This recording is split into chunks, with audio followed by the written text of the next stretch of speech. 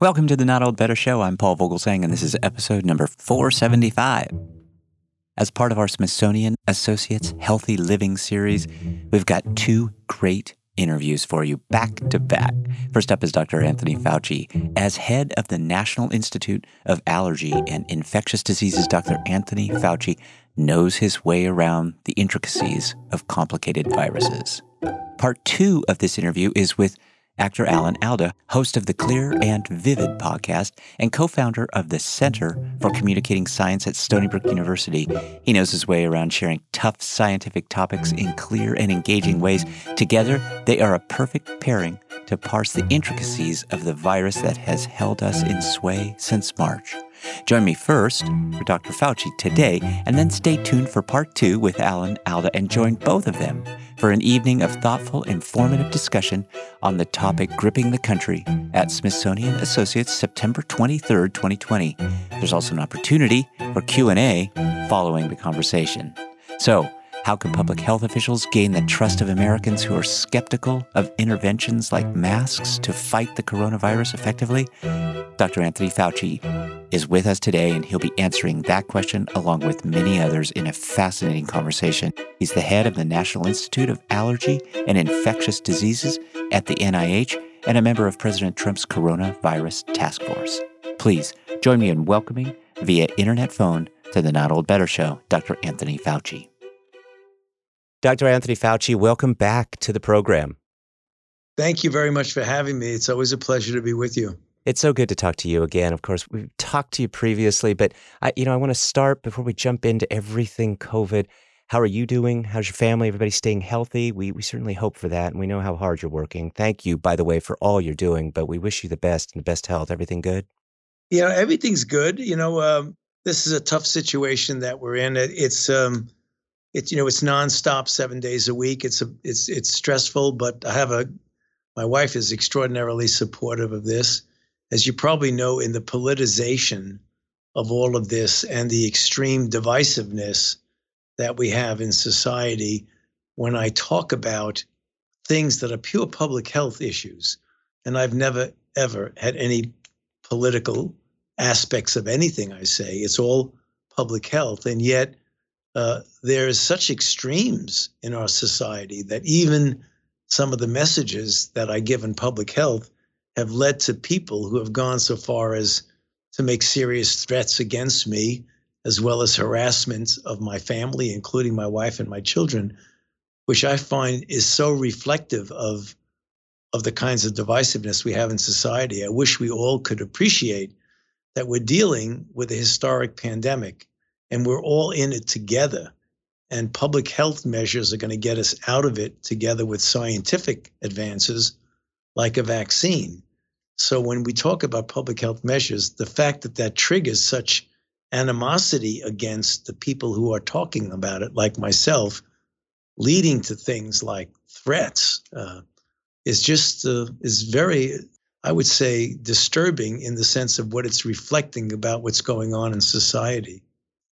I'm aware, and my heart just goes out to you and your family because we know how hard you are working. We value so much what you are doing. Again, it is always a pleasure to speak with you.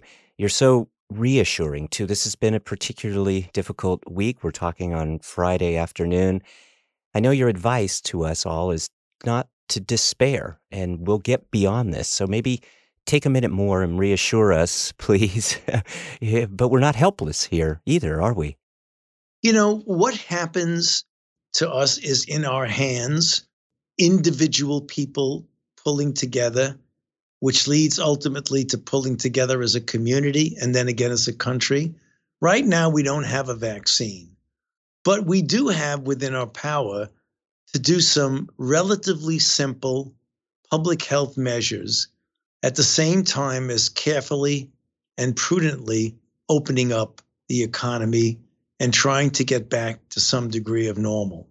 I believe, and it's just realistic, that we're not going to get back to a full manifestation of normality until we get a vaccine that's a safe and effective vaccine. But we can approach getting back to some degree of opening up the country in a way that we get the economy back, that we can start doing some of the things we enjoy at the same time as adhering to the fundamental principles of public health. Wearing a mask, keeping physical distance, avoiding crowds, washing hands, trying now that the season still is mild, of doing things much more outdoors than indoors. And when we have to go indoors in the fall and the winter, to do it with a degree of caution in the sense of where appropriate, wearing a mask and not congregating together in crowded places indoor. If we can do that, we know from experience that that not only prevents surges of infection, it also can turn around the surges that we've seen when people have actually not abided by the fundamental principles. This is going to end. We're going to get through this. We will. We will get back to a state that we had before COVID hit this planet so terribly. But the only way we're going to do it is if we work together. And I keep saying, and it's true, people should not consider prudent public health measures as the obstacle to opening the economy and opening the country. They should look upon it as the gateway or a vehicle to safely opening up the economy. So, I've been talking about that for a long time, and I will continue to talk about it because it's true. We can do it.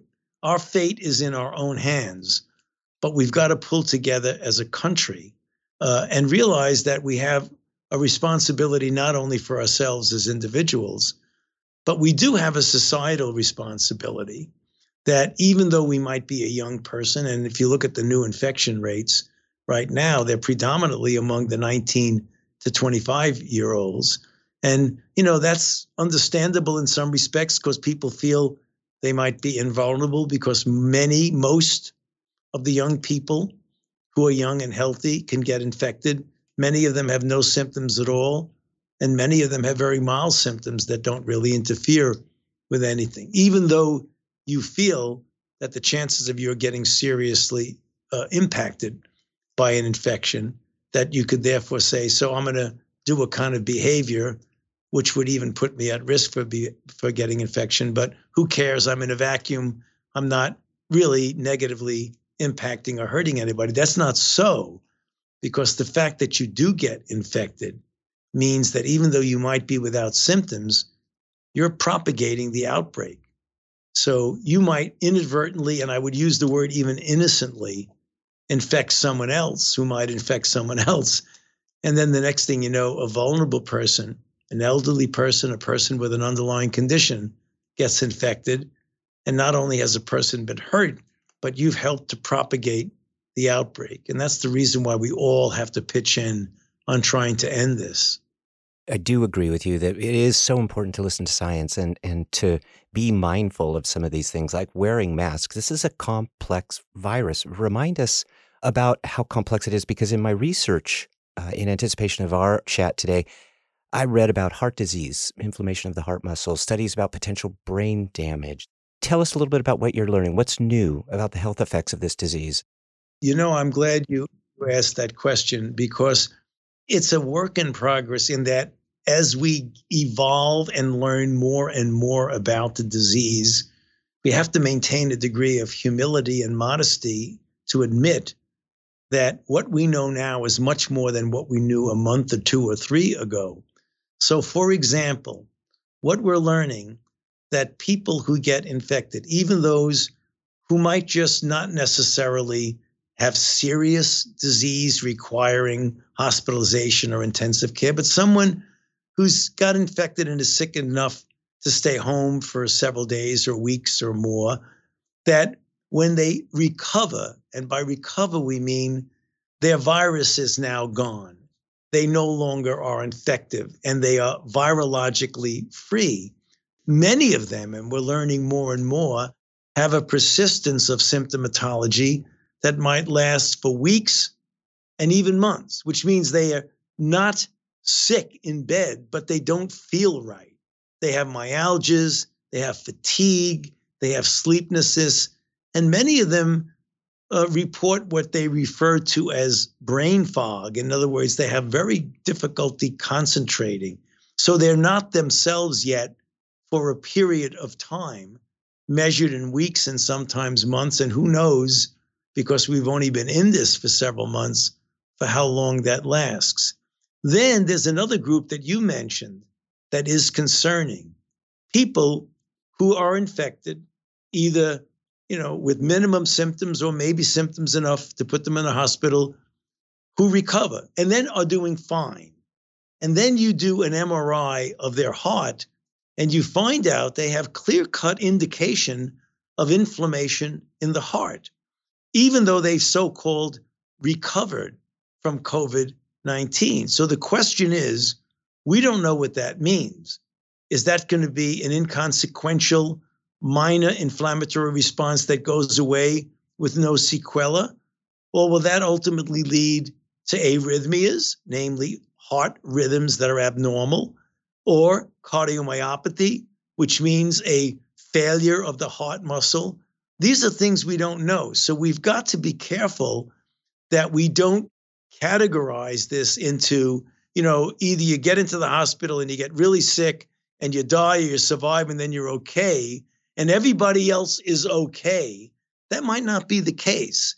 So this is a formidable virus that we have to take very seriously, even though a considerable proportion of the people who get infected have no symptoms at all. It's a very perplexing virus. I've been, as they say, chasing viral outbreaks going all the way back from the early days in the 80s of HIV/AIDS through Ebola and Zika and chikungunya and West Nile and all the others. This is the only one that I've seen that is so perplexing and that has such a wide range of symptoms and manifestations, with so many people having no trouble at all with it, to some people who have underlying comorbidities of getting sick and dying. Look at the numbers. In the United States, we're approaching 200,000 deaths. That's a lot of deaths for a respiratory-borne virus. It's historic in the sense it's the worst we've seen since the 1918 pandemic. So it's historic. It's the worst that we've seen in the last 102 years. So that's the reason why you keep hearing me and my colleagues in public health and scientific and medicine to say, in fact, we've got to take this very seriously. We've got to do the scientific things that need to be done to develop a vaccine and develop drugs. And in fact, we've done well, but we can do better. We've developed drugs for advanced disease. We got to get more interventions in early disease to prevent people from getting to the hospital. We're doing better in treating hospitalized patients, but we want to prevent people from having to enter the hospital because of the seriousness of the disease. You mentioned this idea of working together. Recently, the Russian President Putin claimed that the Sputnik 5 vaccine is safe and effective. I wonder, should we trust this? And I guess maybe the more important question is, how much scientific coordination is going on worldwide to develop a really effective vaccine? There's a lot of collaboration and cooperation with companies that are international companies. Like in the United States, there is a lot of activity going on. The United States government is involved with either in the development of, such as one that was developed in collaboration with a company right here at the NIH, in the facilitation of the clinical trials by making clinical trial sites available that we have been developing and funding for so many years, to pre-purchasing doses of vaccines so that if and when, and I hope it's going to be when, these vaccines are shown to be safe and effective, you can immediately start vaccinating people because you've taken the financial risk of already producing doses of vaccines for multiple companies. There are 6 and likely 7 companies that are involved in this process of collaborating with the federal government in the sense of the pre-purchasing of the vaccines by the federal government, so that when you do show a vaccine is safe and effective, you won't have to wait for the production of doses. If it's not shown to be safe and effective, then you've wasted a lot of money. But we feel the situation is so serious. When I say we mean the federal government, we, the United States of America, that we're willing to take that financial risk. So right now, as we speak, there are 3 and soon to be 4 and 5 and later 6 vaccine candidates that are entering into advanced phase 3 trials to determine safety and efficacy. 2 of them started on July 27th. One of them was one that was developed here at the NIH from the Moderna company. Another was from Pfizer. There's AstraZeneca, there's Johnson & Johnson, there's Novavax. There are a number of companies that are at various stages of advanced development to show safety and efficacy. I would imagine that, projecting what we think is going to happen, that by the end of this year, November, December, and perhaps even earlier, it could be as early as October. There's no guarantee of that.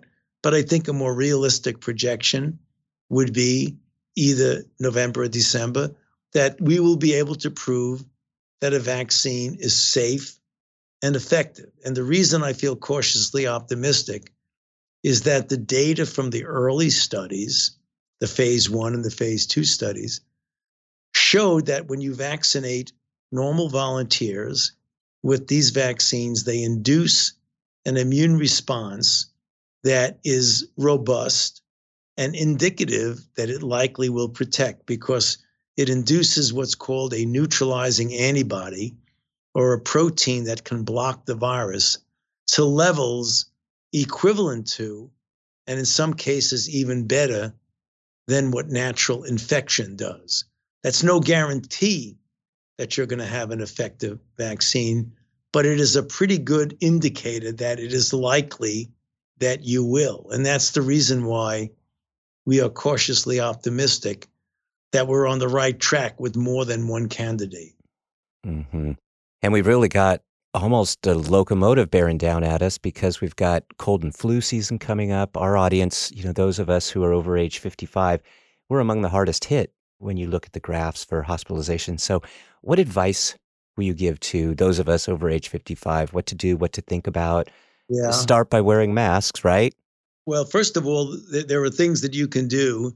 The first of which is to go get your influenza vaccine no later than the end of October. Some of the vaccines are already available. You can get vaccinated, but no later than the end of October. Because what you don't want is the conflating of 2 respiratory-borne viruses. One of the things that is some good news that we heard from our colleagues in the Southern Hemisphere, in other words, Australians, Argentinians, South Africans, is that in Australia, because during their winter, which, as you know, is opposite from our summer, so in Australia, their winter is April to the end of August, the beginning of September, they have found, because they have worn masks, practiced physical distancing, avoided crowds, done many things that they possibly could, outdoors versus indoors, wash their hands often, the way we have been recommending, that they had almost a non-existent influenza season, which is an interesting proof of concept, because it's proven that the same public health measures that can protect you from the spread of SARS coronavirus 2 are also effective in preventing you from getting influenza. That doesn't mean that you should not get your flu shot. You should get your flu shot plus practicing the public health measures that I've mentioned. Great advice, Dr. Fauci. Thank you so much for your time. Thank you again for all that you're doing. We just really value you. And again, our heart goes out to you and your family. We wish you the best, and please stay well. But I know you're going to be coming up here at the Smithsonian Associates for a live streaming event. We're going to put links up to where we can find out more information about that. But thank you so much for your time today. It's my pleasure. Thank you for having me. It's always good to be with you. Good to be with you too. Thanks, Dr. Fauci. My thanks to Dr. Anthony Fauci for his work and willingness to join us today. My thanks as well to the wonderful Smithsonian team for all they do to support the show. My thanks to you, our wonderful Not Old Better Show audience. Remember, stay safe, everyone. Practice smart social distancing and talk about better. The Not Old Better Show. Thanks, everybody.